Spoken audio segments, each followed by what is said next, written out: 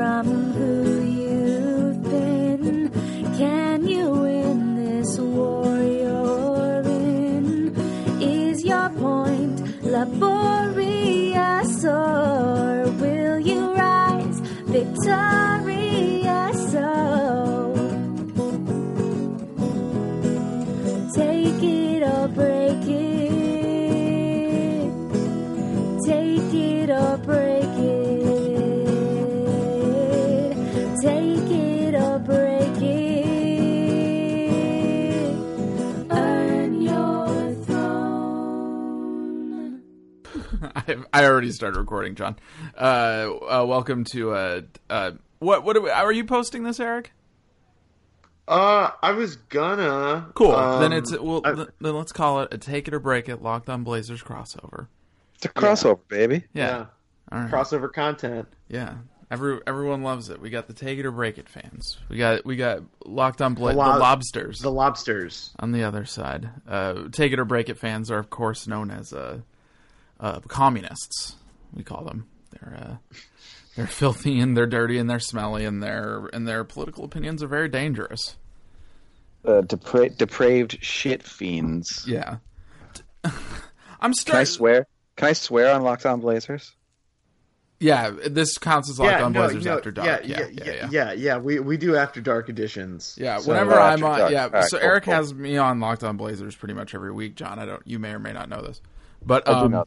But I'm like gross. I'm like a gross monster, and so Right. and so when I'm on, Eric has to make it a Locked On Blazers After Dark edition.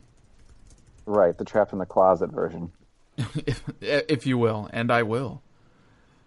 Boy, R. Kelly, not funny anymore. No, guys, well, that's the last joke I get to make about that. Yep, because he is a very bad person, R. Kelly. We should retire even the mention of him. Yeah. Anyway, we're going to talk first about the Nuggets-Blazers game. And then we're going to talk... I'm very pleased with that game. Okay. Cool. Glad we're having you on Locked On Blazers, John. Yeah. For the Locked On Blazers listener, this is John Wilms. Say hello, John. Hey. He's on my show every week, more or less, and he's from Chicago. He may or may not call himself a Chicago Bulls fan. He's a bit of a high-minded about it, as I recall. It's complicated. Yeah, and he's like a Bulls separatist. I'm a bit of a Bulls separatist. Yeah. I'm a Bulls factionalist. I actually think that's a there really you go. good description for John's relationship to the Bulls. Is that like if the Bulls are Christianity and Michael Jordan is Christ, John's a bit of a Martin Luther figure. I think that's Yeah. fair. Okay. Yeah. He wants to reform. I'm having some renewed enthusiasm and renewed faith in the last few months, though. Why aren't they? They're bad, right?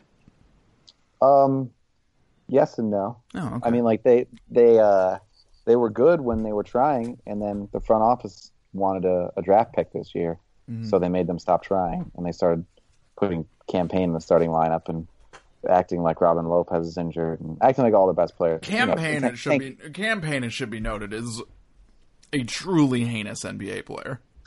Dude, I like the game that we just watched, this Nuggets Blazers game. There were a lot of Campaign like performances going on out there. Okay, Like I feel like there were a lot of players in this game. It was like a playoff game. Every game in the Western Conference for the last week or so has been a playoff game for most of the Western Conference. And I felt like a lot of the players in this game just straight up had the yips. Eric, how are you feeling about this game? Oh my God! All of even Dame kind of missed he missed a bunch of free throws there. That never happens. No, I feel like the only guy on the Blazers that didn't really have the yips was Nurk. Yeah, tonight. Nurk and Jokic were the basically only good players in this game. Yeah, and they were really good because truly, they truly they hate each other. Like they clearly don't care for each other. It was truly like a '90s throwback game. Yeah. Where it's like a bunch of I know. shitty perimeter players and just really great big man play. By all rights, Evan Turner probably should have scored 30 points tonight. I kind of fucking love That's true. the throwbackness of it that you just described. I thought it was outstanding. Aminu was pretty good too, I thought, and Will Barton wasn't so bad. I mean, Aminu was 1 of 8 from 3, but yeah, but he was tough. He was getting in there. No, he was good defense. He shined in the defense. Like, I mean, he was only. Yeah, I mean, he played great defense. And no, you're right. I mean, the best thing about this game was Jokic and Nurkic, and the other best thing about the game was the defense, because I think both teams really gave a shit. Yeah. And that was good to watch. Nurk is a real I am significantly better when I give a shit kind of dude. Mm-hmm. Extremely, yeah. And we haven't really seen him in the playoff. We haven't. I guess he played like 2 games last year or something. But yeah, did he get injured in the playoffs last year? Eric, I don't recall. Nurk? Yeah. Yeah, he got injured before the playoffs. Yeah, like he had the game against Denver, and then I think he had one more game, and then he was hurt after that, and then he came back and played one game on a broken leg, or it was like a fracture. Yeah. But whatever. Anyway, I'm rambling. Yeah, no, Nurkic is might be, I don't know if top 5, but at least top 10 motivation variable player. Yeah. LeBron has to be at the top of the list, right? Sort of. I mean, I think that he's a unique case just because he's asked to do so much every night. So that he's gonna chill out a little bit just because he would die. I think LeBron sort of vacillates between fussy perfectionist guy and balls out maniac guy. You know what I mean? I think at a normal game when he does or doesn't give a shit if they win or not, I think it's more I am LeBron and I am doing my craft. And I think that when it's I'm here to make some blood, baby. I think it's a little more I am LeBron and I am here to destroy people. I think if Paul Millsap has to go up against Nurkic again, though, he should just retire before that has to happen. Can we talk about that Millsap flop for half a second? You mean his just entire performance? Yeah, disgusting. Just like a dried out fish flopping around on the. Yeah, Michael Jordan. You know what I'm talking about, right, Eric? When Nurk got into him and he just went and sprayed out all over the court. Oh yeah, no, yeah, he just completely fell over. And Portland was down by 3 at that point. Yeah. It was a 1 possession game. They go to Nurk in the post and he just completely flails. And Millsap, I do have to respect Millsap for this. He got a $90 million contract and then has just not been anywhere near as good and doesn't really try on defense. God bless him. Whatever. I love it when a player steals money from a rich guy. Yeah, just a real out of control flop from Paul Millsap tonight. And the refs being I don't know, he's older, so we'll give it to him. Who cares? You're being fucking so super partial to the Blazers right now. Oh yeah, of course. Okay. Sorry, I didn't know we had the world's biggest Denver Nuggets fan on. Please, John. You really tell me about why the Denver Nuggets should have won that game. Well, I mean, they did win the game. I don't have to. Oh, you don't need to even make the argument. You don't need to. No, yeah, exactly. Yeah. I don't need to do this hand wringing where you complain about the officiating because they actually won. So okay, all right. He has a point. Yeah, I suppose that is the case. They did win the game. What would Michael Jordan have done in that game? You think, John? Well, this was his element. He would have thrived. Yeah.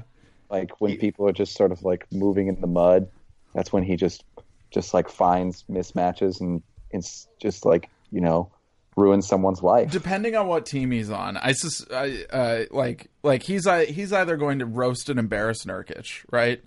Or what's he going to do to somebody else? Who's gonna get it on the Nuggets? You think if Michael Jordan's playing that game, he would just dunk on Millsap. He would end his career. Yeah. Oh, that would have been wonderful to watch.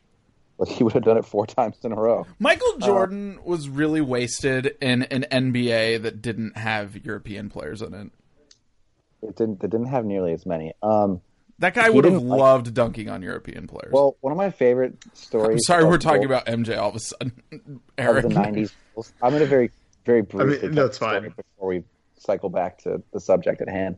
But one of my favorite Bulls 90s things was basically after the third championship, like during the season of the third championship in 92, 93, it was like well known that Jerry Krause and the Bulls front office was like really like heavily recruiting Toni Kukoc from Croatia. They just loved him, sort of in this way that like the weird mythological hunt for Nikolai Mirotic back toward.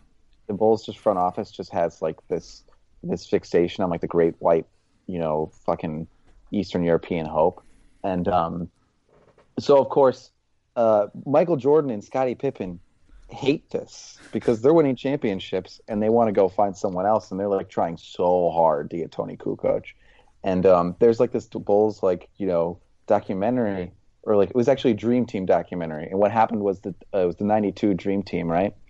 And while they knew that they were trying to court Kukoc, the USA team went against the Croatian team, and they absolutely destroyed them. Like, they absolutely destroyed everyone. Yeah, but they show this cutaway interview with Michael Jordan, and he summarizes the whole dynamic with Krause and Scottie and Michael. And Michael Jordan likened Jerry Krause going after Toni Kukoc to like your father trying to get a new son. Like I'm not exaggerating. That's what he said. And he's like, we like really needed to win that game because it was like my father was trying to replace me as a son. And I was just like, oh my god. Well, just speaking of like incredible slights, did you guys see the note from? Did you guys read that story about? Not to take it away from the Blazers once again, but did you guys see that story from that book that Ian Thompson wrote about LeBron and Pat Riley? Oh no, I didn't. No, please fill me in. So after the Cavs won the 2016, or like right before the Cavs won the 2016 title, Pat Riley texted LeBron and was like, "Go win this game and you'll be free," or whatever. And then like LeBron didn't text him back. But then after that, LeBron told ESPN, like, there were a lot of people that were saying that, this decision that I made was the worst decision I made in my career. And then Pat Riley said, I never said that. And apparently, like, LeBron, according to Pat Riley, made up this entire slight that it was the worst decision of his career, that Riley said that to him. God bless. You know what? God bless him, I say. That's what I'm saying. Make your own Jordan mythology, man. That's what he's doing. I want Armando Iannucci to make a movie about Pat Riley's NBA career. I couldn't possibly be more with you. I don't know who that is. He is. So he made Veep, and he just had the death of Stalin. And when you told that story just now, you told that story just now. It immediately made me think that Riley is like just like pulling some bullshit where he's trying to control the narrative, and like we'll never know what really happened. And it's just like this weird like long play psychological bullshit. And there's this moment at the end of Death of Stalin, where Steve Buscemi was playing Khrushchev. He says to somebody that he's going to fucking bury them in history and no one will remember him. And that was the first thing I thought of when you told that Riley anecdote. I love Veep. I just didn't know who did it. Eric, please, it's fine. We forgive you. I'm just saying. I like Veep. It's fine. Yeah. I'm sure I would like Stalin, or what Death of Stalin. Oh, you would. It's so good. It's so fucking good. What channel or streaming service? It is a motion picture. It is not on a streaming service net. It is in theaters. Here I was. Me and Maureen saw it at Regal Lloyd, which Portland residents will know was the most infamous movie theater in all of Portland, the Regal Cinemas near Lloyd Center. And I sat in the back and laughed while everyone else sat in front of me and just kind of stared. It was very odd. The movie was hilarious. Yeah. I was only when I saw it, it was literally me and two other people in the theater, and we were all laughing. Felt like those were my two best friends when I was watching that movie. Man, that's beautiful. That's so beautiful. Awesome. It was great. I mean, we were all strangers, but we all kind of looked at each other after the movie, and it was nice. Michael Jordan is definitely a dude who saw Death of Stalin and heard Khrushchev said that and said, like, yes, absolutely. Yeah, absolutely. You should fucking bury him in history. Get him, Khrushchev. Big fan. Love Khrushchev. Love him. Anyway, let's pivot from Nikolai Khrushchev to Nikolai Jokic. Okay. Like Jokic specifically, he was good, but he had a triple-double tonight. He did? Yeah, of course he did. I hate that wrong. Yeah, he had a wild line. He had 15, 20, and 11. I thought, to me, that was a great game by Jokic. I'm a big Jokic enthusiast. Because he was getting definitely beasted by Nurkic initially. Everybody was. Nurkic just came out of the game came out of the gates like a volcano in this game.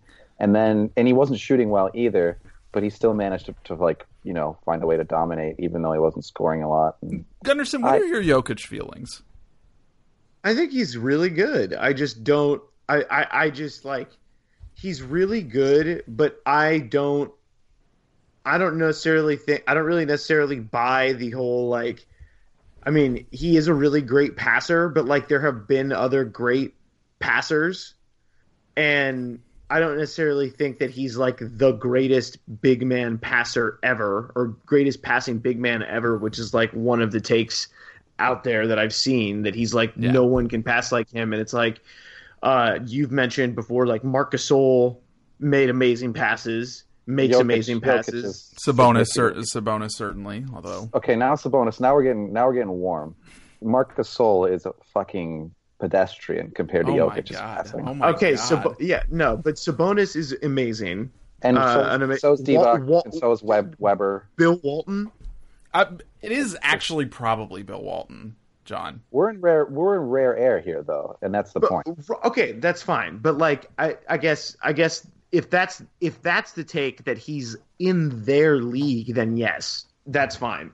And he's a great shooter, for how big he is. And he makes really quick decisions, but I mean, he's good, but like I don't think like there was like the whole momentum this summer was like he's the best offensive player in the league, and it's just like that's not true.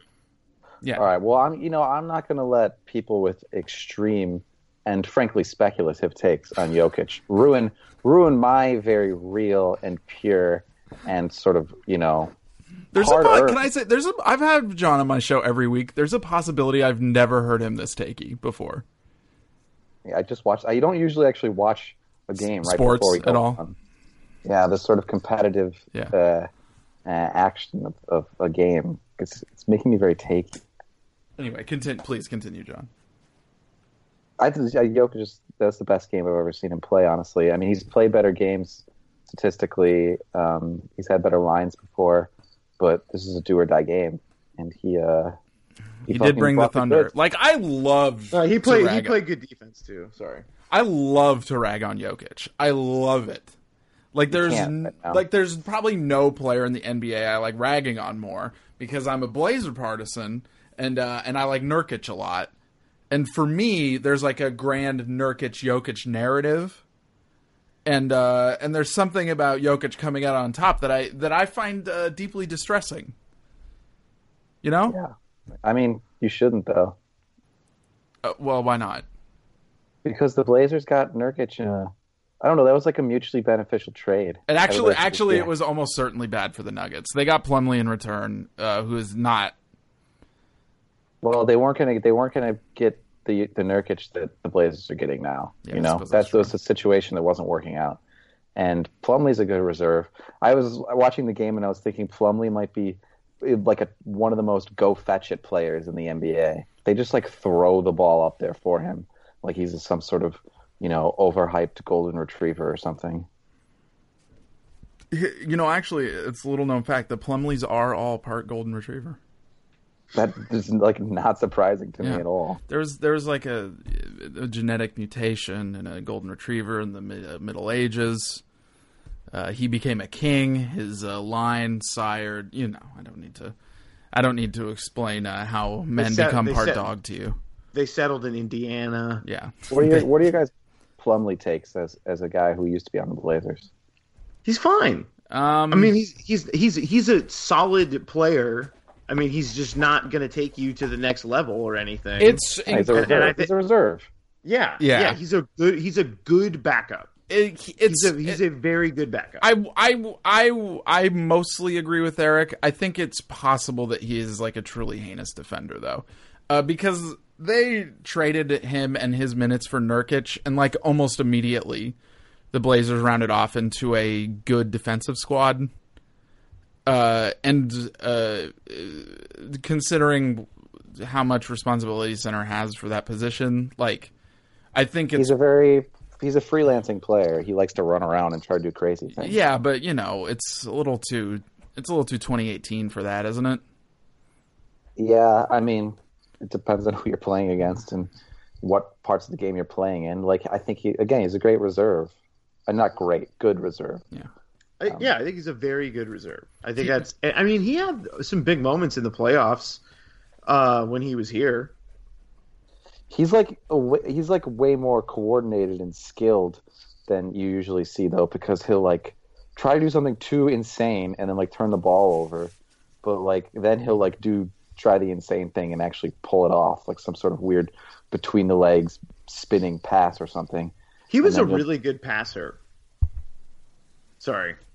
That is actually an element of his game that I don't think people necessarily know about. He is actually a really good passer. It should be noted that he was playing for Terry at the time, and that's like some real Terry stuff. Let me say that he's a white player who transcends stereotypes of white players. Wow. In a way, he's a hero. Yeah, I mean, I guess like the stereotype of white dudes is that they're just like very dutiful, especially white big men. You know, they just do what they're told and they're not very coordinated. He's extremely athletic, but like it does not have his head on his shoulders a lot of the time. Eric, can you please fill me in on what the Blazers' playoff status is after tonight? So, they will know more. We'll know more after tomorrow. The Jazz are playing Golden State tomorrow at home. Portland has a half game on the Jazz right now because they have one more win than them and the same amount of losses. So if the Jazz lose, then Portland would basically. I think Portland would win. That would be the scenario. If Utah beats Golden State and Portland, they will be the 3 seed.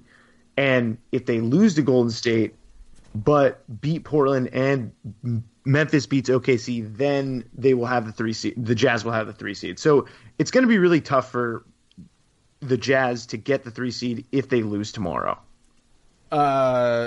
But what you're telling me, at the very least, is that Portland and the Jazz, there's almost no way that they can meet in a 4-5 matchup.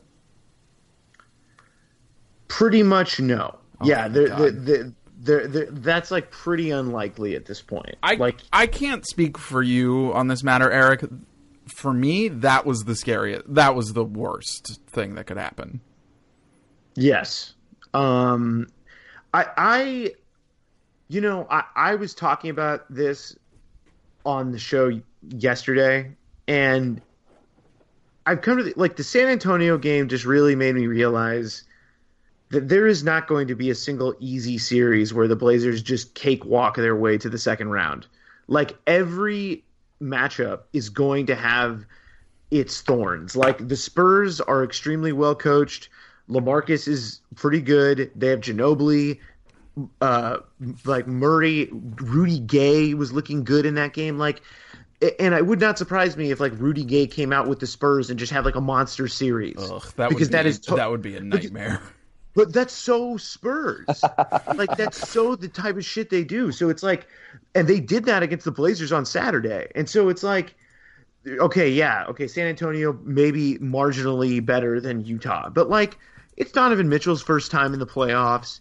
Gobert could be played off the floor if you go super, super small. No way. No. Okay, continue, but I'm just saying, you throw Aminu at the 5, do you think they're really going to keep Gobert on the floor? Yeah, because Gobert generates sub 100 defensive ratings almost on his own. Gobert is a monster. I understand that, but what if he can't play on the floor, man? What if he can't keep up with Aminu? I'm just saying, what if he has to guard out? I'm just saying, what if he has to guard out to 5? And I'm just saying, Gobert is amazing. Well, John, please defend yourself on this matter. He can. He's pretty fast.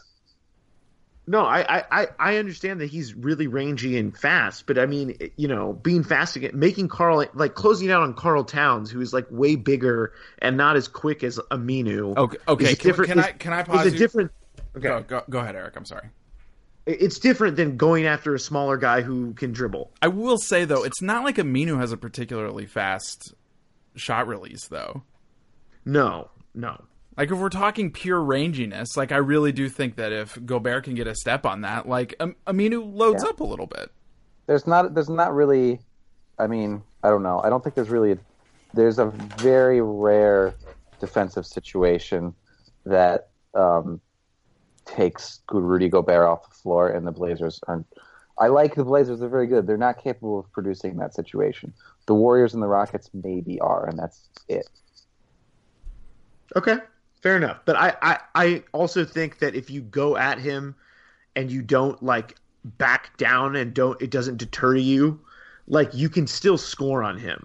Like he's great. I understand that, but in the playoffs, great offense usually beats great defense. And so like if Portland and Dame and CJ can deliver they can kind of space, they could win. Like Utah would be a bad matchup, but I mean, I don't think OKC is a great matchup. I know Portland's beat them 4 times this year, but great matchup. I disagree with you a little bit there, Eric. I think that Westbrook always fucks up against good defensive centers. It is his eternal vice is that dude cannot stop running at the rim and not scoring when there's a center on the court. I just generally don't think that the Thunder don't know how to play together still. And but you don't. I mean, C-Rat Sohi on Twitter pointed this out. It's like there are also a bunch of guys that are vets that like probably don't give a shit as much in the regular season. Like that's true, but Russell Westbrook gives too much of a shit. Okay, well, can we like playoffs? What does Westbrook give a shit about, though? Being a hero. And okay. Anyway, continue, Eric. No, I don't have any. No, I don't have anything to say to that. I would be like Paul George, like in the playoffs. Like I know he has been shooting. Like he could turn up his game to another level. Like I mean, a couple games ago, when they beat OKC in OKC. Paul George was like completely erased from the game by Harkless and Aminu, and I just don't know if that would actually happen in the playoffs because he's Paul George and they're Harkless and Aminu. Well, Aminu is a very good defender. Paul George is an all NBA talent. He hasn't been very good offensively in a while this season. The fact of the matter is, there's a lot of speculation in what you're suggesting. The Jazz, you're so mean. There is. The Jazz have actually, you don't need to speculate, they've been the top 3 team, maybe top 2 team in the league since late January. And, like, that's just what it is. I wouldn't want to face them if I was literally anyone. Gunderson, are you okay? Do you want John to apologize to you? I feel like John's being a jerk. No, he's not. I just think that Portland has some ways that they could make things uncomfortable for Gobert in the playoffs. Like they don't have enough shooters per se. I don't think you want to find out. I'm just saying they could go super small. I mean, they could play the 3 guards.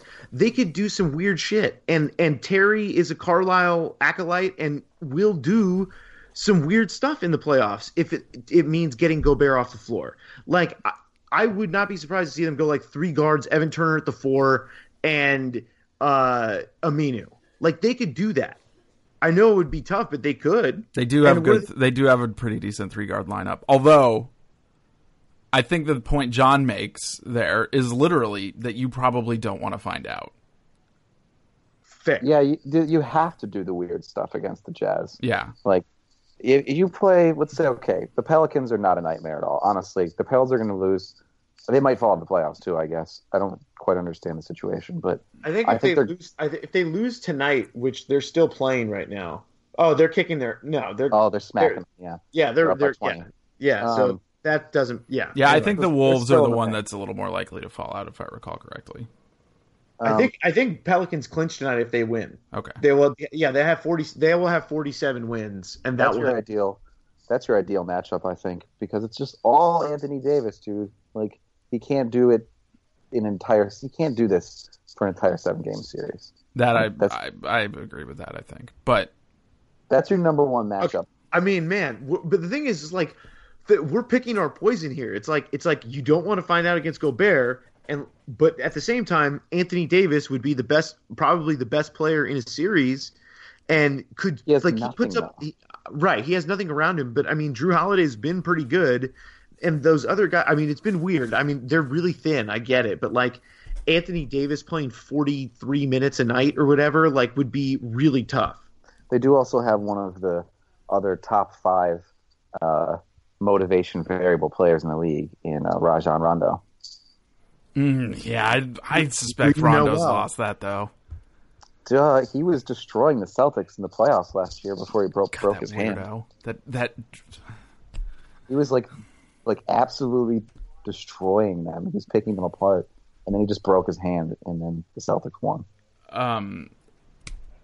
Can I say some controversial shit the world might not be ready to hear? What's that? Why not? Are we sure Anthony Davis is better than Gobert?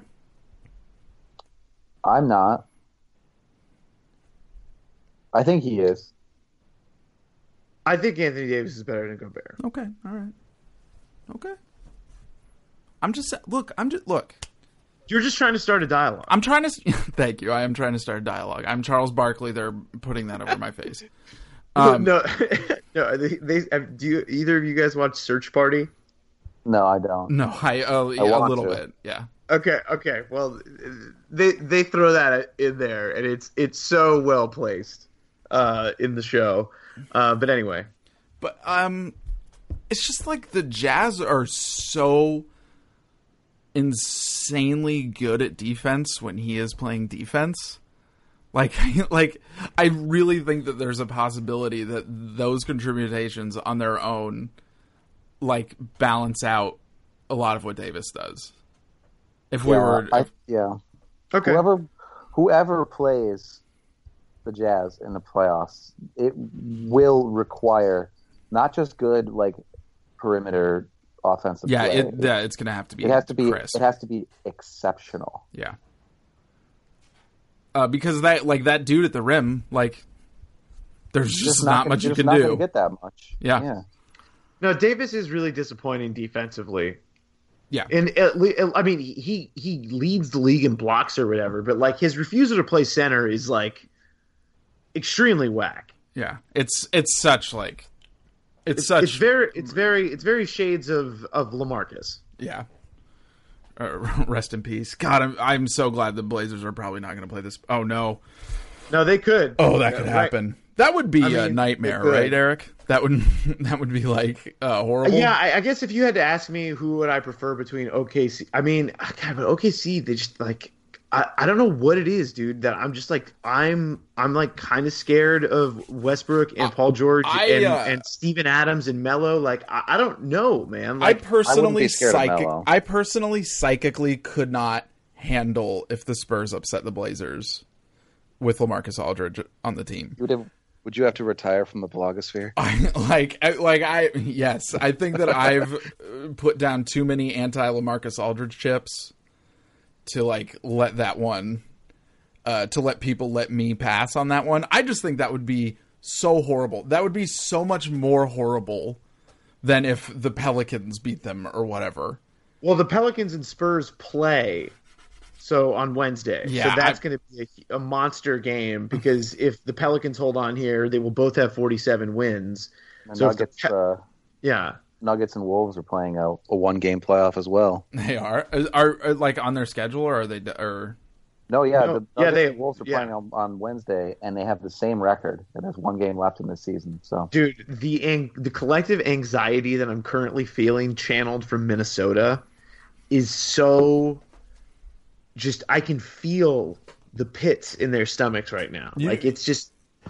Taj Gibson got hurt in the game tonight too. Oh my god! So I mean, I'm sure he'll play. It's a do or die game. Are you guys familiar with my new Minnesota Timberwolves take? That you want them to be miserable for eternity? Well, that's my old Minnesota Timberwolves take. My new one is I want the team to move to Seattle. Oh yeah, you did say that. I just think it's time. Like these Timberwolves fans, they'll never be happy. They get no happiness out of this team. They never have. There's no way they ever will. Like, it's not like the Timberwolves are going to win a championship, probably. Like, the economics of the league are just completely stacked against them. And so, like, they just need to, like, let it go, man. Yeah, but I also, it would make the Blazers' travel schedule a lot easier. I don't like to generalize about fan bases, but the Timberwolves' presence on Twitter has been really, really frustrating to witness, honestly. I'm just like, just shut the fuck up, just chill out. Like, you haven't had a winning season in forever, and you're like hyper analyzing this one so much. Yeah. Deriving zero joy from it. Yes. Meanwhile, it is a fan base of people who's very watching of the game as an act of sticking needles underneath their skin. It's like, yeah, what?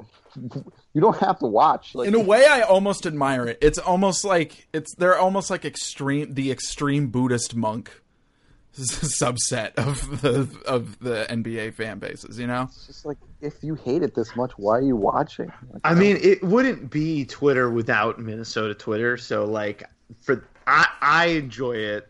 I'm glad that we have it. But Eric is a fundamentally nicer person than us, Whelps. But he is for sure. But I mean, it would be quite something if they lost. I mean, it really is. I mean, other than Oklahoma City, I think Minnesota and Denver being the two teams that may miss the playoffs on the final day of the season is pretty great. Well, like, you know what? Those are two teams that it's just great to see that. Yeah, I think the most fun thing about it is that the Nuggets people would probably be like, nah, whatever. Yeah, no, they're not like fucking proselytizing Nuggets fans out there in large numbers. But the Timberwolves fans would just like, it would just be like King Lear. Like, they just wouldn't be able. There would just be blood and death everywhere. Just bodies falling everywhere. Yeah, like Minnesota would make the playoffs and they'd be, or not Minnesota, Denver would make the playoffs and they'd be stoked and be like, yeah, man, we're gonna play the Rockets. Cool. Should be a good time. Let's go hang out, drink some brews before the game, baby. Want to go on a hike? Yeah. Maybe go for a hike after the game? Yeah. Oh, hey. Oh, we're a little late. Second quarter. Got a few brews before the game, you know. But in Timberwolves, they make the playoffs, and everybody's just like, if blood coming out of their noses, they're just everyone becomes a stroke victim immediately. They're subtweeting the pregame. They're like bleeding out of their eyes while subtweeting like the pregame. The series hasn't even started, and they're just like already mad that Derrick Rose is playing, and it's just like, you called. I can't believe it. It's just, you just look at their Twitter feeds at night. It's just them like waking up. It's just them like sleepwalk tweeting like, "That's not a foul. It's not a foul. Flopping ass Harden."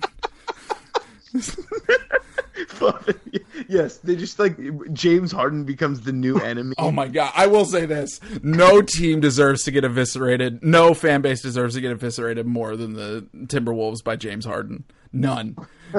Like, nobody. Like, there's no group of like they're literally like Midwestern people who are angry about sports. Like, that's like their central identity, and nobody hates James Harden more than Midwestern people who are angry about sports. I can completely confirm that as a Midwestern resident. I'm like the only person in Chicago who likes James Harden.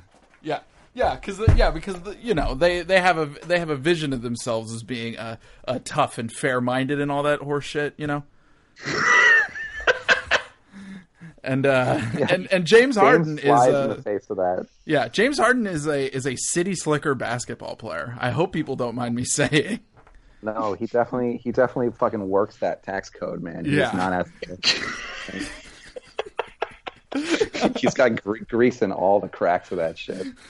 Like, he's also excellent. I think that like people get so hung up on like his arm hooking and like doing some that shit when somebody's running around a screen, you know, and you just like stop short so they follow you when you shoot.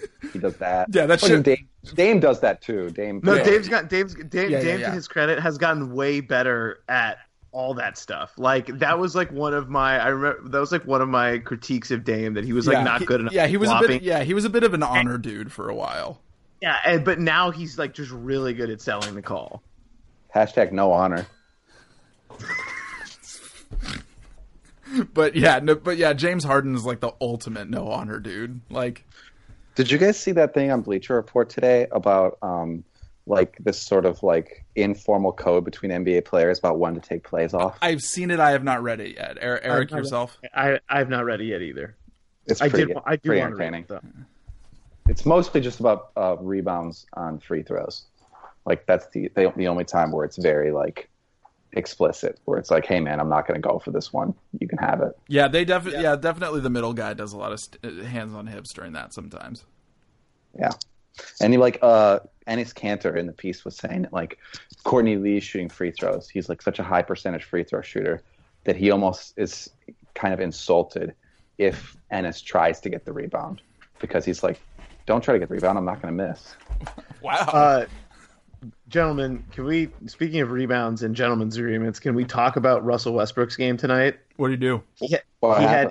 He had 18 rebounds and Steven Adams had 3. Oh my God. They have some sort of because I think he needs like 15 in the next game to get the triple double again. God. There's going to be a Balco report about Russell Westbrook. But the report isn't going to be about steroids. It's going to be about how everybody around him did everything they could to juice his numbers all the time. God, Steven Adams is so chill. He like probably doesn't even fucking mind.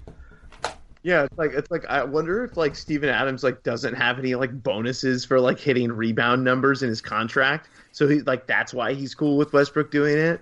Like I don't know.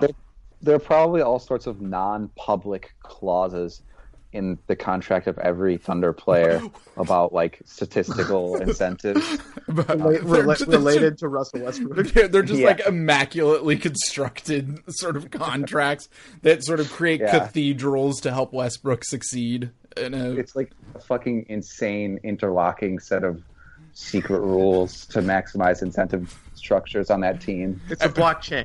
Yeah, it's definitely a blockchain. It's the Thunder blockchain, as they call it. Yeah, I think that fucking the motivation of Russell Westbrook is the most crypto of NBA assets. For certain. Oh my God, yes, incredibly volatile. Incredibly volatile. Also, is almost certainly only exists to purchase drugs on Silk Road. And is really not good for the environment. No, it certainly isn't good for the environment. Yeah. Russell Westbrook is not carbon neutral, people. Don't. I can't believe that line. 18 rebounds for Russ. 3 for Steven Adams. How many did Melo have? 5. Jesus. Westbrook is so pissed at Melo. It's like, those are mine. Yeah, Westbrook had 18 of their 40. Yeah, Westbrook immediately steps off the court and just screams like, "Get your fat ass out of the paint" to Melo every night. You're a shooter. You're a shooter. You're nothing but a shooter to me. We have like a bunch of questions. Yeah, we're gonna do some questions. You got time, Eric? Yeah. Cool. Sean Woodley, the host of Locked On Raptors. Sean Woodley. Shout out to Sean. Shout out to Sean Woodley. Shout out to the Locked On Network. He wants to all the Locked On. David Locke, Jeff Locke, Bill Locke, Larry Locke. Wouldn't it be cool if when you joined the Locked On Network, you had to change your last name to Locke? It's basically like marriage. Yeah. Like Eric Locke, Spike Locke, Spike hosts Locked On Seahawks, of course. Anyway, Sean Woodley wants to know, in addition to, first off, we're going to pause, take it or break it for a second, get back to the sub-podcast in Take It or Break It, which is, of course, Weighted Blanket Talk.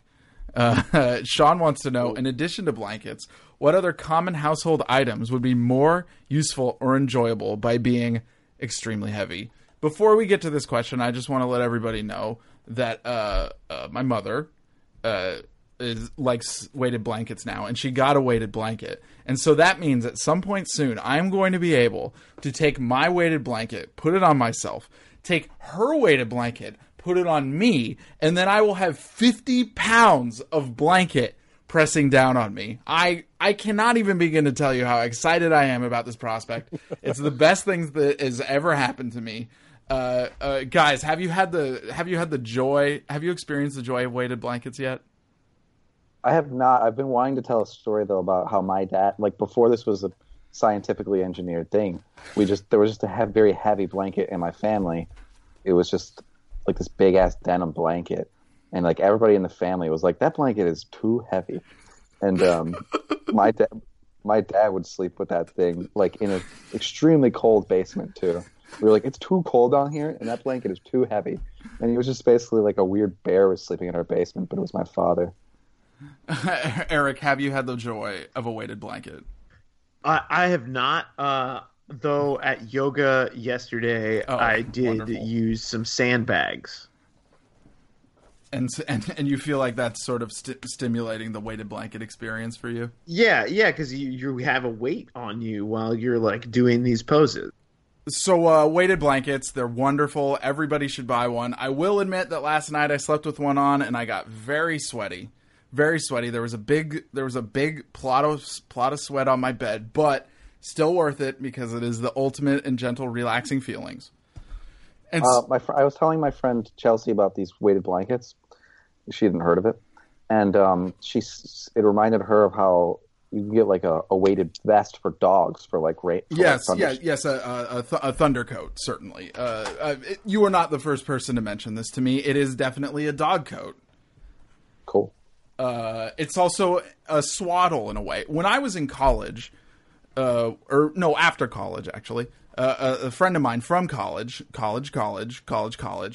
was hanging out, and we all swaddled each other one day. Like we all hung out and we like wrapped each other tight in blankets in swaddle formation, and it was like intensely pleasant. And this weighted blanket, it's just like a swaddle that you can put on yourself at any time. You know what I mean? I hear you. Being swaddled as an adult feels wonderful. I'm here to recommend it to everybody listening. Now, but to get to Sean's question, in addition to blankets, what other household items would be made more useful or enjoyable by being extremely heavy?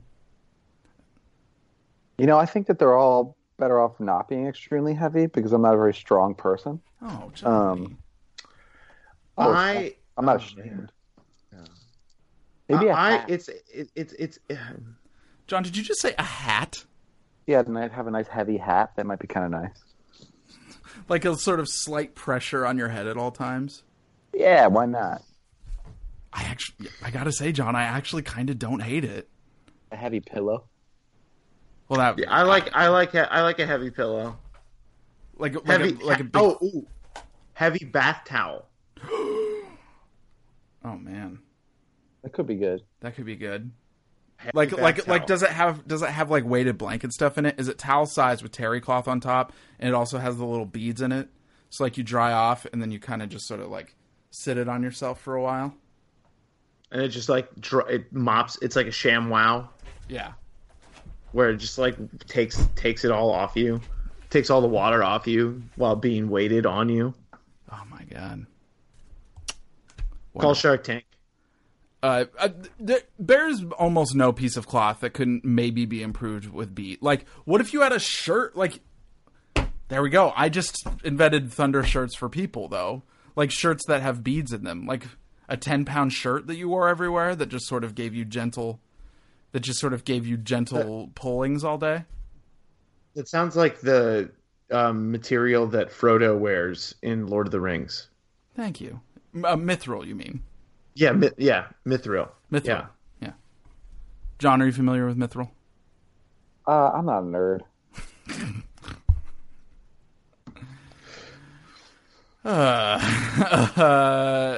Okay, fair enough. Yeah, fair enough. I like sports. This is a sports podcast. Yeah, yeah. You're not into this Star Wars. You're not into this Star Wars. I'm a very different type of. Did you guys happen to watch this new Han Solo trailer? No, I refuse. Eric, do you have takes on this kind of stuff? I can't even remember. I haven't seen the Solo trailer, so I like what happened. You know what happened with the production of that movie, right? Yeah, they fired the directors and they hired Ron Howard. Yeah, because they thought they were having too much fun making it, basically. Yeah. Well, that sucks. It's like something that the Marvel figured out over time, that Star Wars, now that they're going to be making maybe just as many movies over time. Something that Marvel figured out. What? Oh my God, guys! Breaking news. Okay, not breaking news, but this is just going back to the Minnesota. Sorry to interrupt the Star Wars thing. Certainly. But Nick Friedel from ESPN Chicago, who's also covering the Timberwolves right now, just said, "You can bet Tibbs will lean on Butler, Gibson, Crawford, and Rose heavily on Wednesday." Oh. Of course he will. Those are his guys. Right? He says he trusts. I do, just like John. I mean, but I just wanted to reiterate that I think we're gonna have to watch it. We're gonna have to be there for our friends in Minnesota because I feel like they're gonna need us. Yeah, to make fun of them. Right. Yeah. That's because they deserve this. That's the noble thing to do. Yeah. It's to really roast them. That's the other thing too that makes the Derrick Rose thing is that's like the most embarrassing shit I've ever seen in my entire life. He was out of the league. Yeah, because he's bad. Like he's bad. He's like probably not a good dude. Like there's so many reasons to not sign Derrick. Okay. Yeah, that's the other thing that's really frustrating about watching the Timberwolves fan base this year is like I covered the Bulls when they had Thibodeau, and like everything that is happening is by the book. And it got to the point where when I was covering them, I just got exhausted with it, and I accepted what his flaws were and recognized his strengths. But these people are like so far away from that; they just like will never ever accept his flaws, and they will just fucking go insane about them forever. And it's just like it's hard to watch. It's very hard to watch, honestly. Do you feel like this is basically like what's happening now is what basically happened in Chicago a little bit? I mean, there wasn't obviously an element that's going on now was not quite as possible back then because basically he's like reviving old Bulls players on this roster, right? So like that nostalgic element isn't really going on. But like, yeah, in terms of the minutes, in terms of like, just like he's very set in his ways. Like if he decides that like these like rotations are what they are, that's what they're going to be. Like if he decides that this is what the starting lineup is, that's what it's going to be. And he's never he just doesn't budge. He's just he's not very fun in a lot of ways. I don't know. Like, yeah, a lot of it's the same. It's like Derrick Rose isn't playing that much on the Timberwolves though. People act like it's like the worst thing in the world. He's playing 15 minutes a game. Yeah, but he's campaign out there. He's also missing games too. Yeah, no, he's bad. He's really bad. Don't get me wrong. Yeah, well, tonight he played, let's see, according to I'm just like, I didn't know either. Tonight he played 21 minutes. And it was a blowout. He had 13 points. And they played Memphis. So forget it. But the most annoying thing is when he he is still very athletic. He just has no idea how to use it anymore. No. But he'll still have a fairly aesthetically pleasing play a couple times a week or something. Yeah, and every time he's back. Yeah, exactly. Yeah. And especially in Chicago, everybody's texting them to me. I had to tell multiple friends, I'm like, stop texting me these. I don't care. I don't want to see it anymore. I don't want to see the one good layup he had last night, where he looks athletic, and then it's this is what he's going to be the MVP again, and it's no. He's not. Well, he was, and his line of the night, he shot 33%, turned the ball over 4 times, with 1 assist. No, he's not going to be good. Him in Cleveland was really not good. He had more turnovers than assists, and it just didn't really work. Yeah, he's terrible. Yeah, he's bad now. And so a lot of my friends here too, they've become surrogate Wolves fans. I'm the opposite. I'm so moved on from that era of it was fun, but it'll be years before I want to look back on it. Can I pause you for a second, John? Yeah. Was it that fun? Yes, it was extremely fun. Okay. All right. I'll take your line. I'll take your word for it. It seemed miserable. No, it was awesome. It seemed like they played a grinding form of stuff. It seemed like LeBron destroyed them like every time. Like, You know, there are a lot of ways that I would revise what you're saying. Joakim Noah's Defensive Player of the Year season was extremely fun. No, they it were was way fun. better. That's hard to deny. They were way better than any business being. Jimmy Butler was not good, and like watching him become a fucking all NBA player is extremely rewarding and fun because everybody loved him when he was bad too. Everybody was like, I like that guy, and then like watching him become an all NBA player was fucking really fun. Derrick Rose's MVP season was obviously really fun. All the Rose stuff after that though was fucking straight misery. It became truly miserable in Thibodeau's last season. It was miserable at that point. Pau Gasol and his like fucking whiny bullshit was like a huge damper on everything. Like the mythology of Mirotic was like too much. Yeah, Rose was still getting hurt all the time. What Mirotic is like people. You will never be able to explain to future people what people thought Mirotic was going to be. I know, it's ridiculous. I feel like people thought Mirotic was going to be like something akin to what like Doncic actually is. If that makes any sense, like the way Bulls fans were talking about Mirotic was like people should be talking about Doncic. Yeah, I mean, it's all mythological too. Like none of these people who were saying any of this shit had watched him play aside from like some YouTube clips. So this is like all just being fed basically propaganda, like by the organization. Like you would hear people say shit like, "Oh, the Bulls are good now, but wait until they get fucking Mirotic, man." He's basically like he has his flashes, but he's like, and I don't want to compare him to this player because this is a better player, but J.R. Smith, where it's like sometimes it's like, oh man, you're fucking awesome, but it's like extremely inconsistent, and it's like very difficult. It's not even like a motivation variable.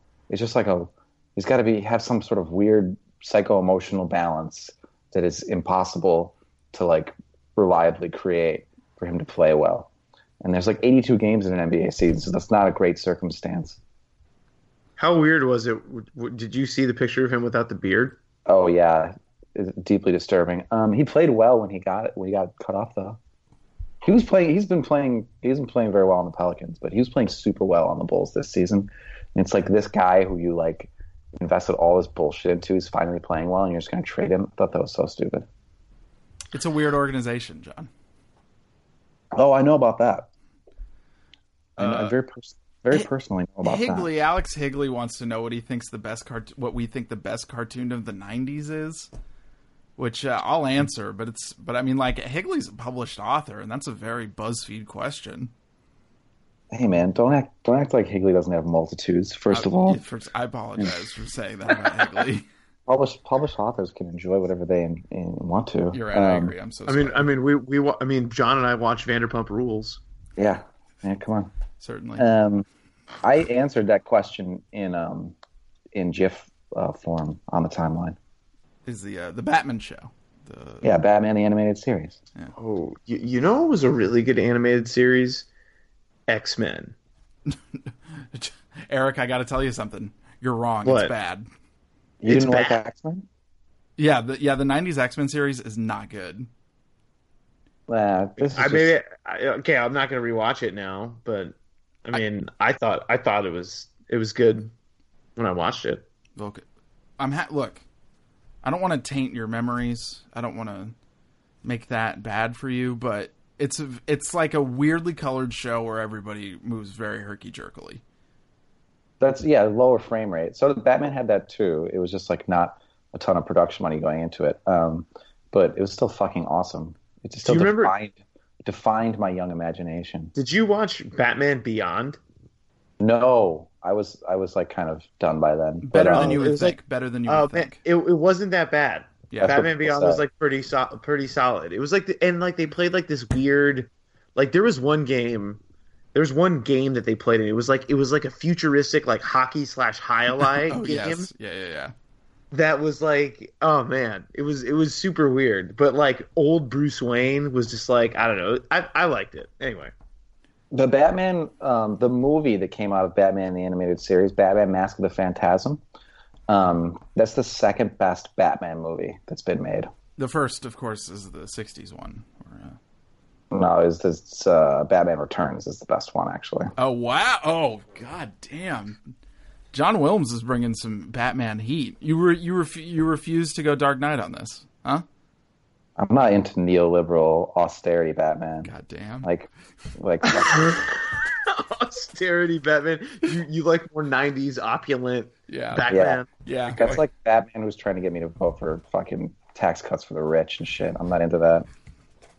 It has no play. It has no sense of fucking recession Batman. It is like straight up only missionary sex Batman. You know, like Batman's supposed to be a freak. Like he does dress up in a bat costume and prance around. I think people like lose their fucking shit over how good Heath Ledger was, which he is fucking fantastic and outstanding in that movie. But it's like literally the only good thing about that entire series of movies. Like the rest of it is so boring. It's like the most boring like interpretation of Batman. I think that Marvel movies consistently being like really fun has really fucked those up for me in retrospect. Oh yeah, they're so dour, dude. It's insane. Yeah, and basically every time I go to a Marvel movie, I at least have a good time. And in the case of Black Panther, I was like genuinely moved at points. Yeah, and it's just like this. I agree. Like it wasn't something I got from those Batman movies. Boy, the first time I saw The Dark Knight, though, I was screwed to my seat. I'm going to be honest with you. Oh, yeah, absolutely. Me too. But that was a long time ago. The points in that movie that Joker isn't in, I remember being, like, shocked that the Joker showed up again at some point. I think in the hospital when he pops out of that nurse's outfit, because he's not in the movie for a while. And then all of a sudden he's in the movie again, and it really does, like, freak you out. Okay, to come full cycle really real good. quickly. It's really good. I liked it, but whatever. You know, a lot of people feel that way, and I just am gonna. I am doing like in an important feed by like pushing back on this movie that basically people seem afraid to say any negative thing about. But talking about the Marvel movies always being fun, this is why I'm pissed off about the Solo movie, the Star Wars movie, because they should just like let them make a fucking Star Wars movie that's a comedy, Yeah, where they like. I'm with you. Star Wars is funny. Well, they're gonna be making so many of them too. There has to be like a diversity of aesthetics. Like you can't just. Make them all... like Thor Ragnarok is the ultimate example of this, right? Yeah, like because that movie is so funny.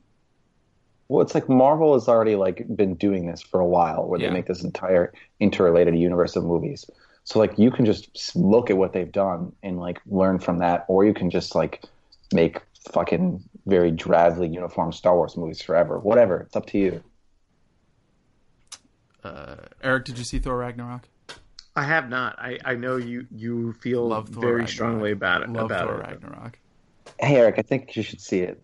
Okay, it's really good. It's so good. It is. Sean Keane wants to know who Stephen Malkmus's favorite Blazer is. I think the one he'd be most likely to write a song about is Aminu. Ooh. Malkmus is like super sport. You know who Malkmus is, right, Eric, maybe, or not? I don't think so. He's the lead singer of Pavement. He lives in Portland. You can see him drifting around sometimes. Okay. He loves sports a lot, and he was in Pavement, which is one of the best bands, but he seems to not give a shit about rock music. It's very odd. Because he still makes rock music. Yeah, he does, but it's like almost as like a careerist in a certain way. Yeah, like, it's very it's kind of very sarcastic. Yeah, it's like, I am Stephen Malkmus. I am fucking incredible at playing guitar, and every few years I release an album because I have children to feed. Yeah, I think I'm with Aminu. I think that's a good answer, Wilms. He has a song on, gosh, what's the name of the album? But he has a song named after Josh Smith. It's called Jay. The name of the song is Jay Smooth. Oh, really? No way. That's great. Yeah. It's Wig Out. The album is Wig Out at Jagbags. It's an awesome song.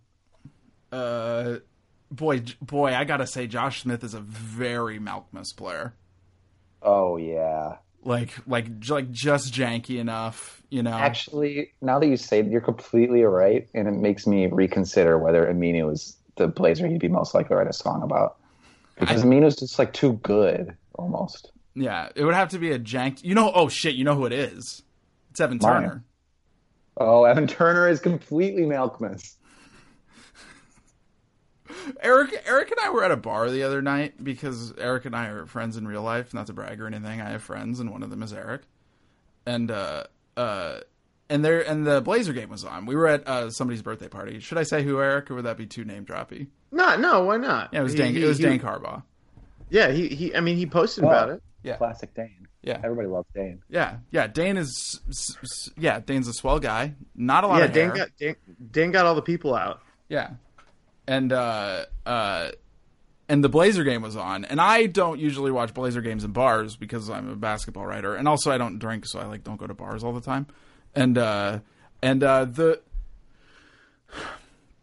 way that people in bars react to Myers Leonard doing anything is like wild. It's like it's a drug. Yeah. It's some like wild postmodern sports shit that I don't think I can like even quite, because everybody's sarcastically cheering, but also everybody is cheering and seems happy when he does something. It's kind of what it was like when Brian Scalabrine was on the Bulls.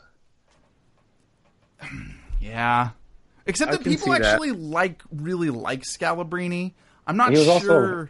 He was also a veteran. Yeah, and so like. He was well past like rotation days. Yeah. And so when he came during garbage time, it was like really easy to just like embrace the novelty. Where Myers like still trying to make a career. Isn't it weird that Scalabrine had rotation days? Yeah. I mean, he had like rotation level. days with the Nets when they went to the finals, wasn't he? Yeah. Yes. He was a good NBA player and then he was Brian Scalabrine. But he was just Brian Scalabrine for like so long. Yeah, I know. Yeah, he really extended that back end of his career. Like that I think is really where the whole Scalabrine, like, the meme of the White Mamba, really happened, was like those last like 3 or 4 years of his career. Like, because he really didn't play then. And that's what really, what? He was a vibe guy. Yeah. Yeah. He's like Kendrick Perkins. Yeah. Huh. Kendrick Perkins just got signed today. Yeah, he did. LeBron said, "Get Perk in here, baby." I love that. I love vibe guys so much. You know who was a vibe guy? Was Earl Watson. Oh yeah. He was unfortunately not as a coach, though, I guess. I think that he got a raw deal on that. I think that it remains to be seen whether he could be decent at coaching. Yeah. I'm sure he should get another chance. Oh, he'll be an assistant at least. No, I mean, I think he should get another chance to be a head coach. I mean, he did kind of like, I mean, he was like an assistant for like 2 years and then instantly became the head coach. Like, yeah. I think he needed a little time to learn how to coach. But he was a great vibes guy. We had him in Portland here. I mean, Dame sweared by him. I mean, he was a great presence. No, I covered a Bulls Blazers game, and he was in the locker room, and he's on a short list of NBA players who talked to me before I talked to them. And I was just like with a friend of the podcast, Sean Hyken, I think. We were just talking. Oh yeah, Hyken was at the party we were at the other night, actually. Of course he was. Shouts to Sean. Yeah, we were just this podcast is 3 dudes who all know Sean. It certainly is. In a way, which is a sort of odd. Indeed. Sean and I are just milling about in the locker room, talking hoops, talking teams, and Earl Watson just joins our conversation like we're just 3 people talking about the NBA, and he doesn't play in it. And it was fucking delightful. He also pulled an extremely boss coaching move last year when Devin Booker was scoring 70 points in pure shit ass garbage time in the tanking dredges of the season, and he just completely encouraged it. He was just we're going to get Devin up to as many points as possible tonight. Yeah, I respect that. Give the people something to pay for, Yeah. Yeah. Joey Devine wants to know. Joey Devine from the Roundball Rock podcast. Joey's going to be on later this week. No spoilers. If you could kiss one Denver Nugget, which would you kiss? And Joey says, "I'm a street ball Paul man." So you mean Paul Millsap? Yes. Well, as a lifelong Nuggets fan, who wants them to succeed. I think that Paul Millsap needs that kiss the most. He looked desiccated tonight, so I would try to get him going with the kiss. Eric, if you could kiss one Denver Nugget, who would you kiss? Oh man, I guess maybe Jamal Murray. Yeah, it makes a lot of sense to me. Me, it would be Jokic, but I would put poison on my lips, and I would give him the poison ivy, and then Nurkic will be the best player forever, because can't play basketball if you're dead, baby. I want to make it very clear that I would not kill Jokic. Please, police, do not come after me for my bizarre, unhinged Jokic threats. I was joking. Please. Yeah, you got to clarify that now. I can't do it again. I know I said some things about Jerry West I can't take back. But yeah, what if you caught Jerry West in an alley, dude? I would. You know what I would do? I'd give him a wedgie. I'd give him a wedgie, and then I'd be like, West Virginia strong. Like, I'd make fun of him for being for West Virginia after giving him a wedgie. Yeah. Wow. Fuck Jerry West. You guys got a few more in you? Yeah. I mean, yeah. Good. We're here. We're here. We've already mostly talked about this, but Dave Dufour, who apparently everybody who was at the party we were at has decided to message me today.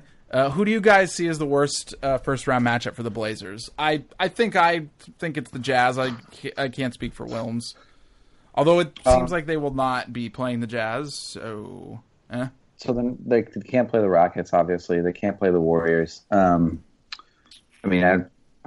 Dude, the Warriors are a big question mark to me right now. Anyway, they could play. Sorry, they could play. Do you want me to just say who they could play, and then you can make a choice? Yes, please. Yeah. Okay, they could. Okay, so they could play San Antonio, Oklahoma City, or the Pelicans, basically at this point. So those are the three teams in 5, 6, 7 right now. They can't play the Jazz. The Jazz can't drop down. Pretty sure they can't play the Jazz. I mean, if they beat the Jazz and the Spurs win, then they could I don't think they would. I don't think Utah would fall, because if the Spurs win, that would mean the Pelicans lose. And I don't.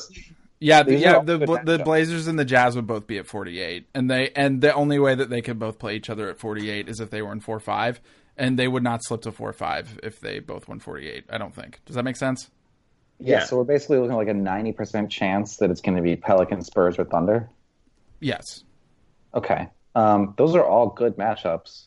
I think, like, just knowing that, I feel fairly confident that the Blazers will be in the second round of the playoffs.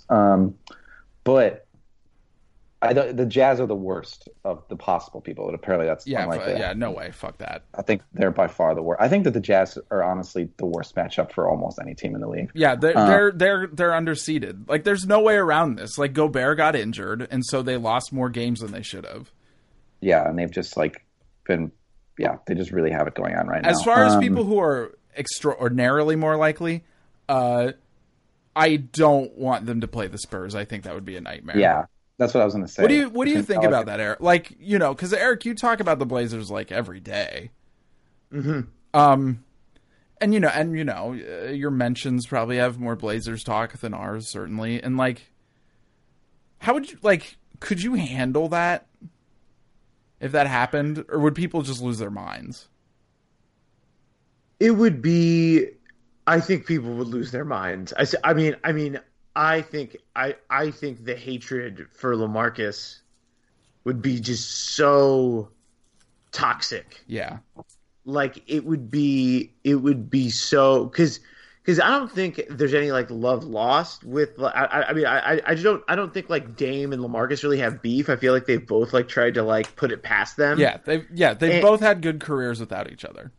Yeah, and so like I don't think like there's a beef there, but I think there's a huge beef with the fan base and LaMarcus, and I think like that whole thing would just be super intense.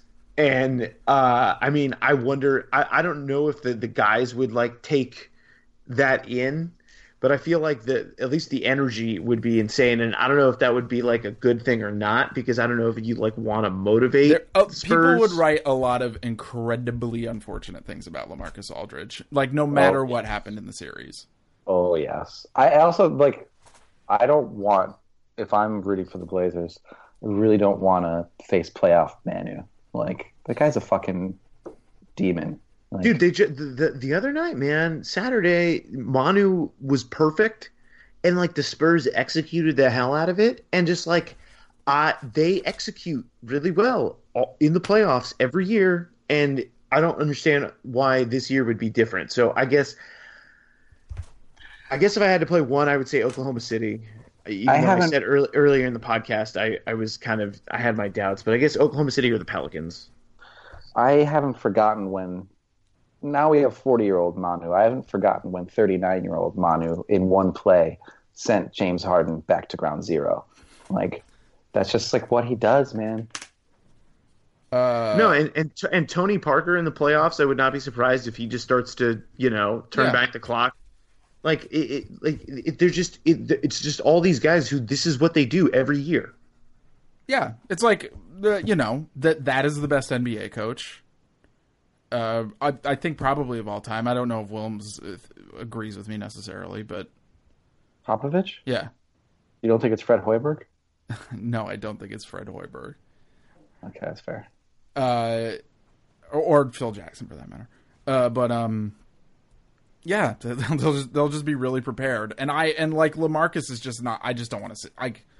I can live without that one. I'm good. He's a really tough matchup for Portland too. Yeah. Because like the Blazers It'll don't be really have Aminu mostly, that, probably, right? Yeah, yeah, and like I mean, Aminu's pretty good at that, but like he's not going to stop LaMarcus either. Yeah, it would be super fun to watch, like 20 LaMarcus post ups. Like I didn't see enough of those kinds of games while he was here. I would love to watch that. Oh my god. I might just stop watching basketball if they play the Spurs. The next question. Oh shit! Yeah, our man Francis Addur Jr. baby at Ben Thrifty on Twitter. What we got from Francis? We got Big Francis. We love Francis here on Take It or Break It. What the NBA star you think is most likely to have a shitty playoffs? Ooh, man. This is a good one. This is a good one. I mean, I'm always inclined to say Westbrook just because it's funny. Yeah. And he's inclined to those on occasion. Like when people try to defend him, it really occasionally does not work for him. I have a hunch that I don't want to express because it's too mean. I don't want it to happen, but I feel like it's possible. I'll just say that. I know. You know what? I know exactly what you're going to say because I think I'm having the exact same thought as you. Is it a thought that you're willing to express? I don't feel good. I also don't feel good about it. Yeah, I don't feel good DeRozan, right? Just either or, man. Yeah. or Lowry, both of them. Yes. Right? I mean, yeah. Like I hate to just like be that guy pointing out the very obvious thing, but we're all. That was exactly who you were thinking, right, John? Like, yes, yeah. They've lost game one of a series 9 times in a row. They like always have a fucking crisis in the playoffs. So I mean, that's just the obvious answer. Yeah. I don't feel good about it. No, I don't. I wouldn't be surprised if Victor Oladipo was just straight up exposed. Maybe he's better than I think he is. I don't know. I wouldn't be surprised if the Wizards just fucking imploded. Yeah, yeah. The Wizards might need to be over. Like, I don't. It's not going well, man. Like those dudes clearly hate. Man, what is it about the Wizards that like they always implode? I don't know. Like when it ends, it always ends in the worst possible way. Well, and the worst thing that they do is that they talk shit before they eventually fail every single time. Like all they do is talk. Like last year, they talked shit to the Celtics and they lost to the Celtics, and like then after they lost to the Celtics, they were talking shit to the Cavs saying that the Cavs didn't want to see them in the Eastern Conference Finals. Like, they just, this is just, I don't feel bad for them. Like they brought this on themselves. I feel like they've worn like all black to the stadium on a closeout game and lost that game. Like, I feel like that's just an annual occurrence for some reason. They did that in a regular season game. That's right. They did it in a regular season game. They did it in a regular season game. That is how ridiculous they are. So thirsty. It actually is cool how sad they are if you really think about it. God. Okay, I have another person that I'd like to throw in here. Please go ahead. And I feel like Harden might not have a good playoff. It's always on the table. It's just like I feel bad saying this because it like totally is just like, you know, but I mean that's what I got Chris Paul for. But see, you just named another guy who could totally dude, he could totally have a meltdown. Are you kidding me? Or get hurt. Like, that's the thing about Chris Paul. Like, yes. Okay, because he's got playoff record is good. Right, but Chris Paul has got. John, I don't mean to interfere too much, but are you familiar with the fact that Chris Paul has never been out of the second round of the playoffs? I am. Are you familiar with like Skip Bayless, Stephen A. Smith, guys like that? Yeah, successes. You mean? You're operating on a similar level of logic as them right now. Oh, wow! All right, this guy slanderous quick, dude. If you're like actually watching, Chris Paul's actually always been quite good in the playoffs. No, he's I think he's good, and he has a better track record of being good in the playoffs than Harden does. But scary. You know why happen. Yeah, like, I mean, oh my God, that series against the Blazers a couple of years ago, he shot like 28% or something like awful. Yeah. Ooh, that was a good series. And then last year, Kawhi Leonard doesn't play in the game 6 at home, and they got absolutely blown out. Like, it was weird. He was a broken man. I think it was just like that was just exhaustion though, because it wasn't like he had an entirely bad playoff. And that's a D'Antoni thing. Like, those guys play a lot. Well, that's like again, that's why they got Chris Paul. Like, he hasn't played a ton this season, and I don't know. I think that I'm not that worried about it, but it is always on the table with James Harden.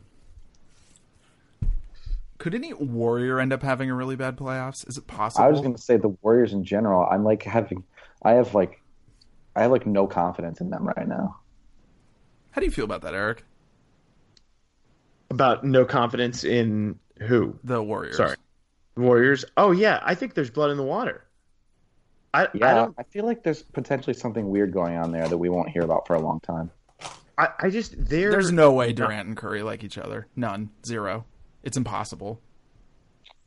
It's hard to maintain what they have going on in terms of ego and, you know, conflicting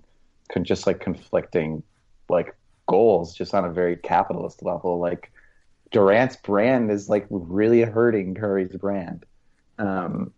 Yeah, it's hard to believe that could stay terrific forever. And they're just tired and they're hurt. And like, I don't know. Did you guys see that quote that KD had the other day with Chris Haynes, where he said that he thought the title would fill the void in his life, but it didn't? Hell yeah. That's Kevin Durant shit that's ever been said. That's like some dark shit, and it's also extremely Drake. It should be noted. Right, exactly. Extremely Drake. Yes, it is. It is very Drake. Yes, but I mean, he just doesn't seem very happy at all. No, and it's like that was so a trademark of the Warriors when they won the championship the first time and they won 73 games. Like, was how much fun they were always having. And it just doesn't seem like Durant is really ever in a good mood. And I also think the Steph injury is big. Like, that's huge. It's so much worse without him. Yeah, it's just not the same. Yeah. Yeah, because he is like the peak modernist basketball player. Like he's the definitive player of his generation, more or less. Like, yeah, not having him is probably not good. I mean, that would be. They just like have really joyous and complicated, but also sort of like improvisatory style. When they're themselves. But they're just gonna like first round without Steph. They're just gonna do like a bunch of like Kevin Durant pick and rolls, which is obviously very effective. But it's just like it's not the Warriors. And you haven't. Honestly trying to remember the last time I saw them being that team. I'm just trying to think of a time I saw it this season even. Sorry, continue. That like title grind shit. That like that's like the thing that Jordan did that nobody. Well, and Bill Russell, I suppose. That's like the thing that Jordan did that nobody else could do. Is that Jordan was just such a like maniac that he could turn it on to like year after year after year after year, and even then, that dude retired twice before he was done with basketball. Like, I think that just makes us realize how insane LeBron is, because the fact that he is, I mean, I think he has a great chance to go to the finals for the 8th year in a row. Like, he's the only person that could do that, because I think the Warriors are showing, like, literally anybody else that is not LeBron, like, that grind is real. I totally am with you. I think just the years have caught up with them. And then another thing that those guys had is those guys played, 3 of them, Durant, Clay, and Draymond, played on Team USA in the Olympics. So that's another like 3 months of basketball, like hardcore basketball. Yeah. High competition that like you're putting on, that's because that's not like easy anymore too. Like you play actual difficult games in those now. Yeah, you got to go up against fucking Jokic, baby. God damn it, Wills. What was I going to? Oh yeah, Kevin Durant. It does seem like he just sort of sits around and listens to Bill Simmons podcasts and rides bikes for too long, which happens to actually have been the manifestation of 1 or 2 of my depressive episodes. So it's good to know that there's an NBA player I can really relate to. Yeah, but Durant, he's a fixator, man. He just he fixates. It's very clear that like if something bothers him, he has extremely difficult time letting go of it. I would like to get 2 more questions in. We've gone a while though, so if you guys say no, I'll stop. I'm good to go. I'm fine. Gunderson? Yeah. Not keeping you from work or anything? Okay. No. All right. Sean Keen from Roundball Rock wants to know what current NBA player plays the best while hungover. I think the impulsive reaction is J.R. Smith. I don't think he plays good when he's hungover though. No, he just plays the most hungover. Yeah, game. he's just the hungover the most. You know who I'm gonna throw this out here. Old Jim Harden. Oh yeah, man. He has to be the king of the hungover game. Jim loves a good time. And I don't think any of the 3 of us are here to judge him for it.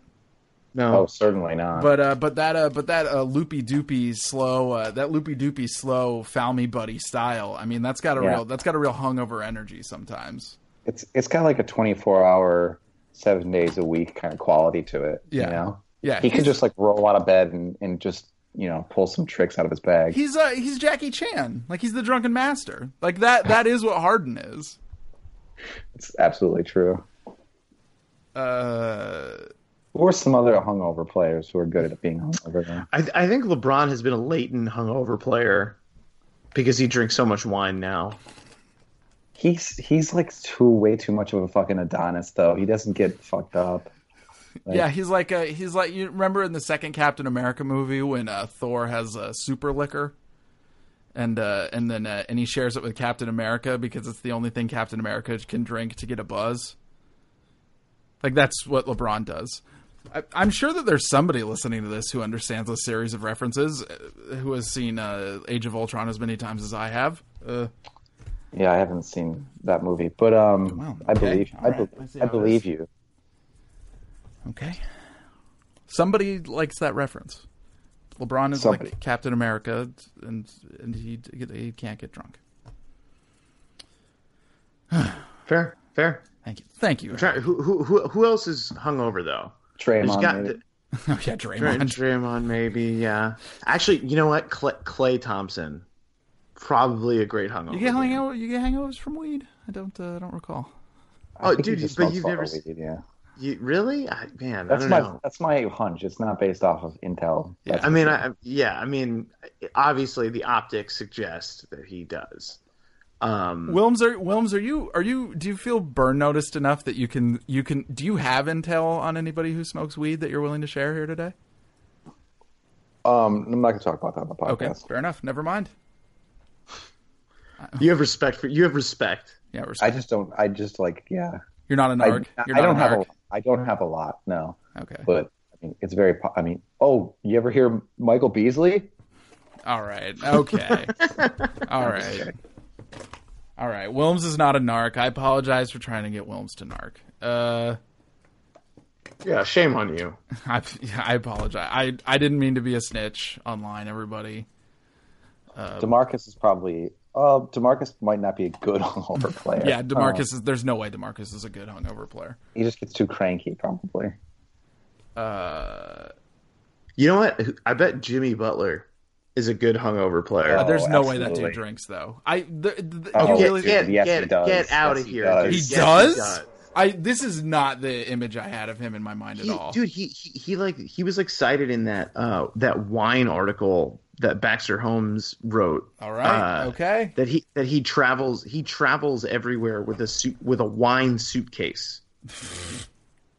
Okay. Yeah, he's a party boy.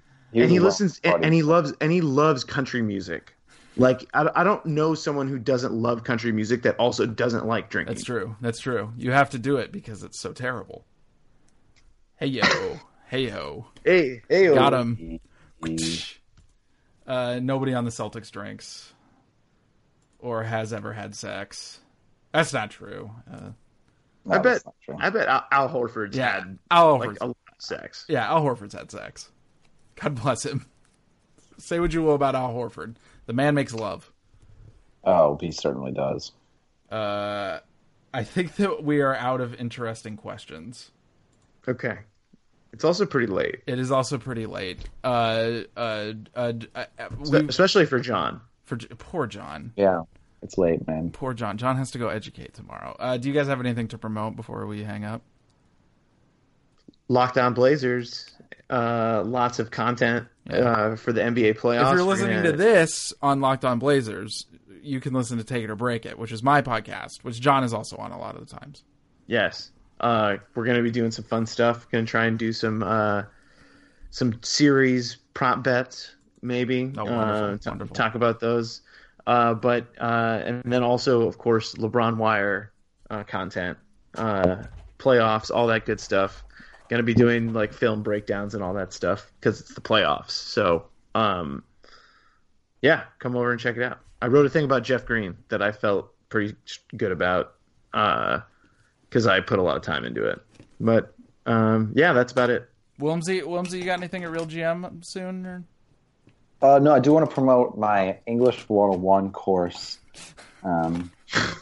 at City College here in Chicago, 11 a.m. Mondays and Wednesdays, right just down the street from the Trump Tower. So, what do you guys working on right now? Personal essays. Oh, good. Yeah, good shit. You can read me at Vice Sports Dunk of the Week every week. I'm other places occasionally for other reasons. Follow me on Twitter at Corbina Smith. Follow Eric at Eric_Gunderson. Eric with a K. Correct, Eric? Yeah, and Gunderson with an E. N. And John Wilms is, of course, at John Wilms Words over on Twitter. Thank you, John, for joining me as usual. And thank you, Eric, for joining me. Yeah, there we go. That works. No, thank you for having me on. Thank you for making this a Locked On TOB mashup. Yeah. The crossover of everybody's dreams. Good times, guys. Good times. There will be a big NBA playoff preview on Friday. with a bunch of other podcasters. So listen to that, and thank you for listening. And everyone, have a wonderful day.